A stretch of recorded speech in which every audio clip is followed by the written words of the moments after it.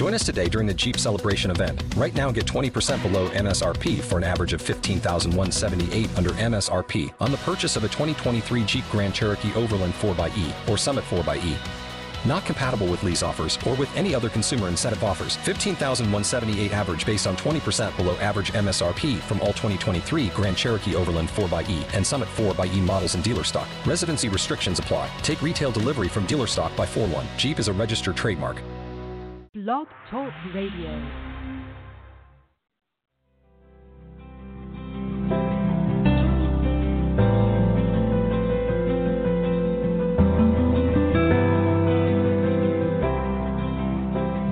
Hey there, listeners. Welcome to Access Talk with Trish, a 30-minute weekly online radio segment dedicated to examining the good, the bad, and the reality of accessibility in our communities.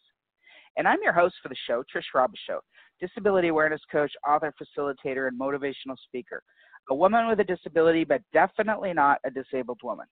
The Access Talk with Trish radio show can be heard live on Wednesdays at 11 a.m. Eastern at accesstalkwithtrish.com. Or you can listen to past show recordings on demand at any time at the same address or on iTunes if that's how you roll.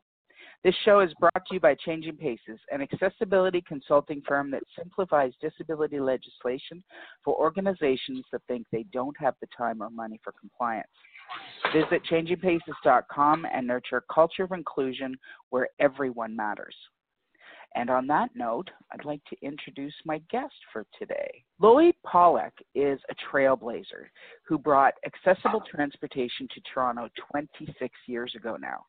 He just happens to also be a man living with post-polio syndrome. With 10 years of experience managing a taxi company and training drivers for the school board on how to handle students using wheelchairs, Lloyd was well acquainted with transporting people with special needs. It was a natural fit when he was approached by the Ontario Ministry of Transportation in '87 about developing a wheelchair-accessible taxi service. He left his job in management to drive taxi as due diligence while he researched a plan to meet the ministry's needs. Dignity Transportation put its first wheelchair access taxi on the road in 1991. Since then, Dignity has grown a fleet of accessible cabs, and Lloyd has had the privilege of transporting, of all people, Stephen Hawking. He's also had the opportunity to showcase Dignity's fleet to international audiences. As an extension of his passion for accessible transportation, Lloyd served on the Accessibility for Ontarians with Disabilities Act, or the AODA, Accessible Transportation Standards Development Committee. Wow, that was a mouthful. But so was the job. All in all, 2 years to be precise. I look forward to Lloyd sharing the accessibility struggles and successes he's had throughout his journey to becoming the father of accessible transportation in South Central Ontario. Welcome, Lloyd. Thank you. Glad to be here. So tell us, how and why did you step right up when you were approached by the ministry? And how accessible was the whole process for you? Well, that's interesting. When they approached me, I thought it was a wonderful idea. I did approach my boss at the time. He said, no, I'm not interested. So I decided, you know what? I want to do this. I have a feeling and passion driving people for giving them the freedom that they never had. So I decided to do my due diligence, spent a few years on the road in the taxi business, looked into vehicles, maintenance, insurance costs, everything, and chose to go ahead with it. That was a huge research project. Took you a couple of It years? Was. Yeah, a couple of years. Picking brains and everything. Well, good for you, and good for Toronto and South Central Ontario. I mean, this is where you've grown to. I think that's phenomenal. I remember, like, the early 90s, and I remember there was no transportation, accessible transportation anywhere. There was a lot of small communities that had put together volunteer driver programs. Well, I wouldn't say a lot, but there were a number of programs across the province. Georgina, we had one here. I was part of the founding of that program. But there was no conventional transit. that was accessible at all anywhere in the province. So good for Ontario. I thank you for that, Lloyd, for doing the due diligence. I know you have a disability yourself, Lloyd. Can you share about that with our listeners and tell us how it impacted your journey? Well, it goes back to when I was 6 years old. I had polio. I had two kinds. There were three. I had two out of the three, the worst ones, of course. I had the paralysis, which affected my entire left side. And at 6, you go through growing spurts. So my left side is weakened and smaller. And I had a series of operations then and then again when I was about 13 or 14. I walked with a limp. I took the teasing and occurs at school. But, that's life. I learned to deal with it. Right. And then in 1980, I started having some really strange pain and weakness and extreme fatigue. So I went to a doctor, an orthopedic doctor, and he said the only thing that he can guess is it might be related to my polio, but there wasn't much information out. Right. So I found out about a doctor by the name of Dr. Franks at West Park Hospital who specialized in post-polio. And I waited about 2 months to get an appointment to see him, and he confirmed that that's what it was and told me that as I get older, it would get progressively worse. Mm-hmm. And then in the post-polio groups, if you start to talk to people, you'll find out that people have gone from being in an iron lung to no longer needing it, and then now they're back to perhaps needing some device anyhow, like an iron lung for breathing. You learn a lot, but it also gave me a deep feeling for people that have disabilities and have needs. And I ended up going into the accessible transportation. It's a labor of love. I understand the post-polio symptoms came on in, I think you said 1980? Right. And the average was about 20 to 35 years after the onset of the polio that people would get it. Not everybody, but most people. Gotcha. And so at that point, were you working for the taxi company? I was in the taxi company in 1980 as a general manager. I remained the general manager for 10 years. So you managed this company while dealing with post-polio symptoms. Yes. We're all type A personalities. Sorry, say that again. I've said we were all type A personalities to survivors. We pushed. Mm-hmm. That was what you went through when you had it. Yeah. You had to really push. So in terms of your employment, obviously your symptoms, your disability didn't negatively impact your job. No. And I had a boss that was very kind, and he knew the odd time I would not come in, I would call him because of pain or whatever. Mm-hmm. But primarily he relied on me. He knew I would show up on weekends if needed or whatever. Mm-hmm. And I got into the school board, and the school board didn't want to deal with taxi drivers. They didn't like the idea it could be any drivers showing up and would have no training. Mm-hmm. So I offered to do it. So I was able to provide one driver per child, and all have undergone training that I had prepared in terms of dealing with those with disabilities, whether it's cognitive or physical, whatever. Mm-hmm. And I had a wonderful relationship with the school board. That's fabulous. So you broke down that barrier. They originally had an attitudinal barrier around using taxis for transporting students. Yes, and in some cases, I understand. I mean, the students react to different faces, different people. Mm-hmm. So if you provide that consistency, the children really became quite involved with the driver, and they liked the driver, they were happy with it, and they were calm. You know, that's a really good example of how to accommodate a situation that might originally seem unapproachable.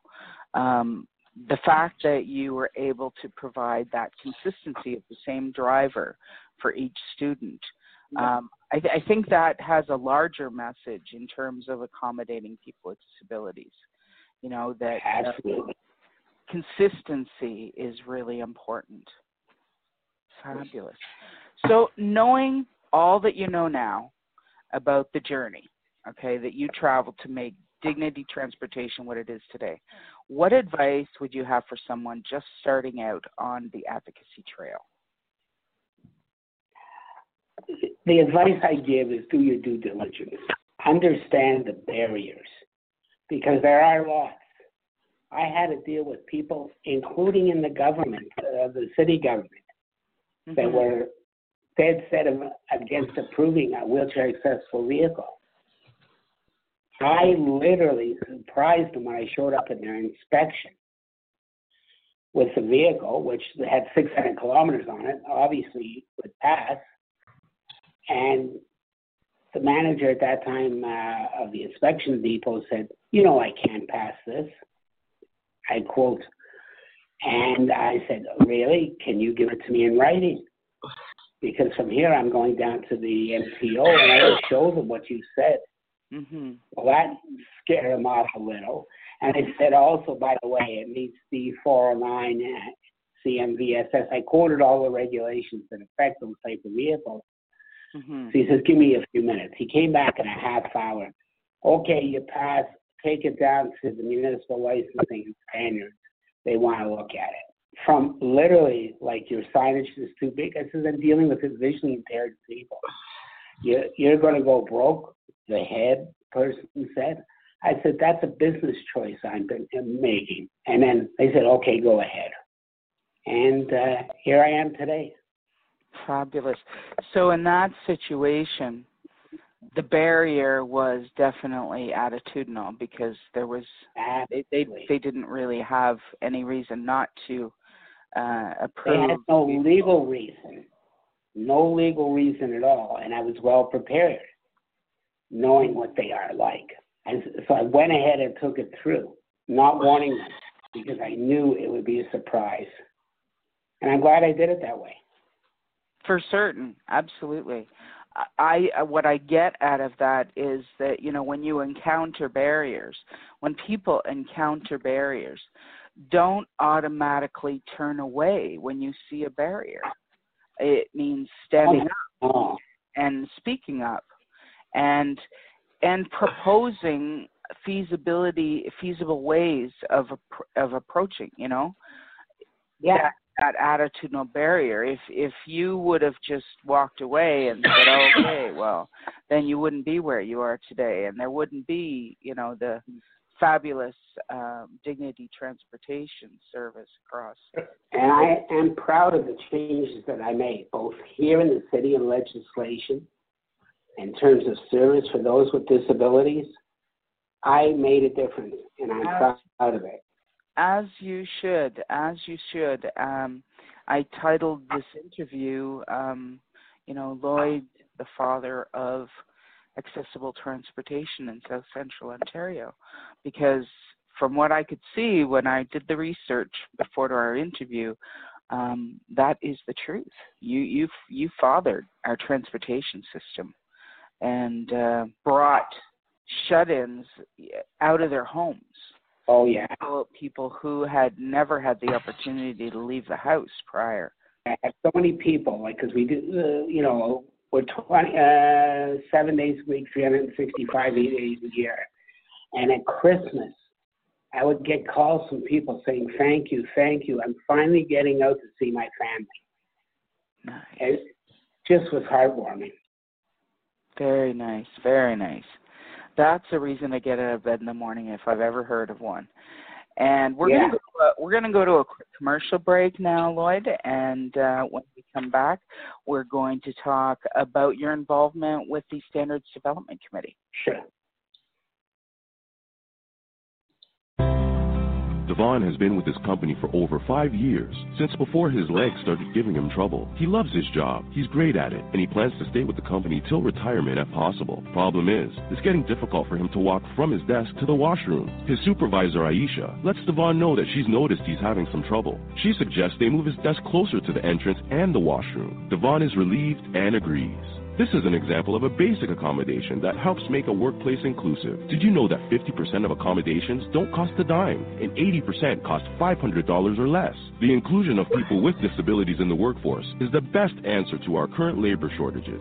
And making businesses accessible to customers with disabilities sees you tapping into their $32 billion spending power. Sound good? Then let a Changing Paces warm and friendly expert take you by the hand and walk you through the steps to making your business accessible to everyone. Visit us at changingpaces.com today. Okay, we're back. Let's talk about your involvement with the AODA Transportation Standards Development Committee. What drove you, and was it an accessible process for you? Well, I received notification if I wanted to apply to be on the committee. Mm-hmm. And I said, I've been on other committees in the past, but this one I felt was so important because it was province-wide. Mm-hmm. And I really wanted to get on. I had several recommendations made of me to be on it, and they accepted me. I don't know how to comment nicely, but it was so fractious. There was transit properties, there were members of the government ministries, there were all the different advocacy groups, and 9 times out of 10, I mean, they killed the Amazon jungle with the paper. And I still really believe in the goals, but they were fighting internally. Mm-hmm. That what was going on. And sorry, go ahead. How many people were on that committee? I would say there was 40 or 50. Wow. That is a lot of people to bring to consensus. Yeah. What a task. And yeah. So, amidst all of that infighting, did you still get an opportunity to make your position known? Oh, yes. I'm not shy and reserved. I made sure that I got my viewpoint across. Excellent. And how accessible was the process for you if you had special requests for, materials in a certain format or whatever? I had no problems. They were more than accommodating. I would arrange my own transportation because at that time I was able to drive. And I drive out and I attend the meetings, no problem. All right, the big question. Would you do it again? Yes, in a heartbeat. Awesome. So the experience was powerful for you. Absolutely. And I'm so proud of it, as I said earlier. I have made changes and changes for the good within the city of Toronto and in the province. Mm-hmm. And I still, although I'm not actively involved because I had the stroke and I'm in the wheelchair, I still am in contact, and I want to see it continue to flourish. The AODA, you mean? The AODA, the company, the needs of people with disabilities should be first and foremost in everybody's mind. Mm-hmm. When I encounter something that is inaccessible and people don't even understand it, I explain to them. I make sure they understand what a barrier, even one step is. Can you summarize your experience with a short list of barriers that others should watch for? Doors wide enough to accommodate a wheelchair, no steps, the buttons you press to open the doors, if they are accessible, should be operating. I mean, I've entered restaurants because the back is accessible, but I had to go through the kitchen to get to the dining room. People in the place they were in was older, and they eventually moved. But I wouldn't even say it was demeaning. It just wasn't. Certainly demoralizing, that's for sure. Yes. So you've mentioned a number of barriers, and they're all physical barriers. But the journey that you've taken, there had to be other types of barriers that you've encountered in terms of communication barriers and attitudinal barriers and systemic barriers. Well, there are attitudinal barriers, and there are the systemic barriers, because somebody has a speech impediment doesn't mean he's not intelligent. I had this all part of my training course. I would show, like, I think if you read the CV, I did the ambassador training program at Centennial College. One of the things, and it worked very well, is these were all taxi drivers getting the ambassador taxi. I introduced myself that I had a disability, that I'd been in a taxi business for many, many years. And then I would go into explaining things to them. And I always remember there was one day I had taught them how to deal with a visually impaired person or blind, and how to approach them and offer them help. And one guy said to me the next day, he says, I had somebody in the cab who was blind, and I helped them. They were so happy because I had told them how to just put their hand next to that person's hand, and then they would take their arm or elbow, whatever they would work, and then leave them, and to watch ahead for breaks in the sidewalk or whatever.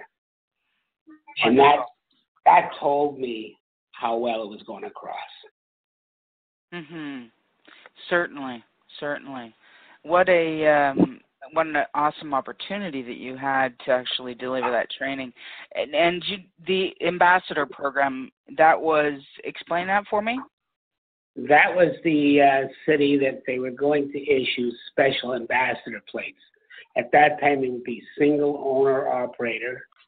They wouldn't be allowed to lease it or put drivers on. They were seeking to raise the level of the driver in the city. And they ran that program. So there was a RFP out for the people to create. The course was called Dealing with a Diverse Clientele. So I applied for it, got it, and I taught it for a year. Awesome. And were you, in terms of you delivering that program through Centennial, did you find that there were any barriers to teaching for you at all? No, not at all. And in fact, somehow, Lloyd, I suspect that you don't necessarily see barriers where many of us see barriers. I think you're probably right. Yeah, that you see them as opportunities instead of barriers. Yeah, that's right. Very good. So, Lloyd, what do you think as a society that we can keep in mind on a daily basis to minimize barriers to accessibility? I strongly believe that it's in education, starting from school. Educate the children. They're the future. They are the ones that are going to have to try and accommodate and understand and have the empathy to deal with people with disabilities. I completely agree with you. We have to bring our children up with an attitude of accommodation for other human beings, right? An attitude of accommodation for and empathy. And empathy for people of all abilities, right? That's right. So if any of our listeners, Lloyd, want to know more about you or want to contact you about your services, how can they do that? Well, we have a website, www.dignitytransportation.com. We have toll-free number and regular numbers, 1-800-398-2109 or 416-398-2222, and of course through email. Okay, and your email address is? info@dignitytransportation.com. Fabulous. Thank you very much for joining us, Lloyd. I appreciate your participation today. It's been my pleasure. And thank you, listeners, so much for joining us for today's episode of Access Talk with Trish, a 30-minute weekly online radio segment dedicated to examining the good, the bad, and the reality of accessibility in our communities. Please join us again next week on Wednesday at 11:30 a.m. Eastern. This show is brought to you by Changing Paces, an accessibility consulting firm that simplifies disability legislation for organizations that think they don't have the time or money for compliance. Visit changingpaces.com and nurture a culture of inclusion where everyone matters. Till next time, take self-care seriously and God bless.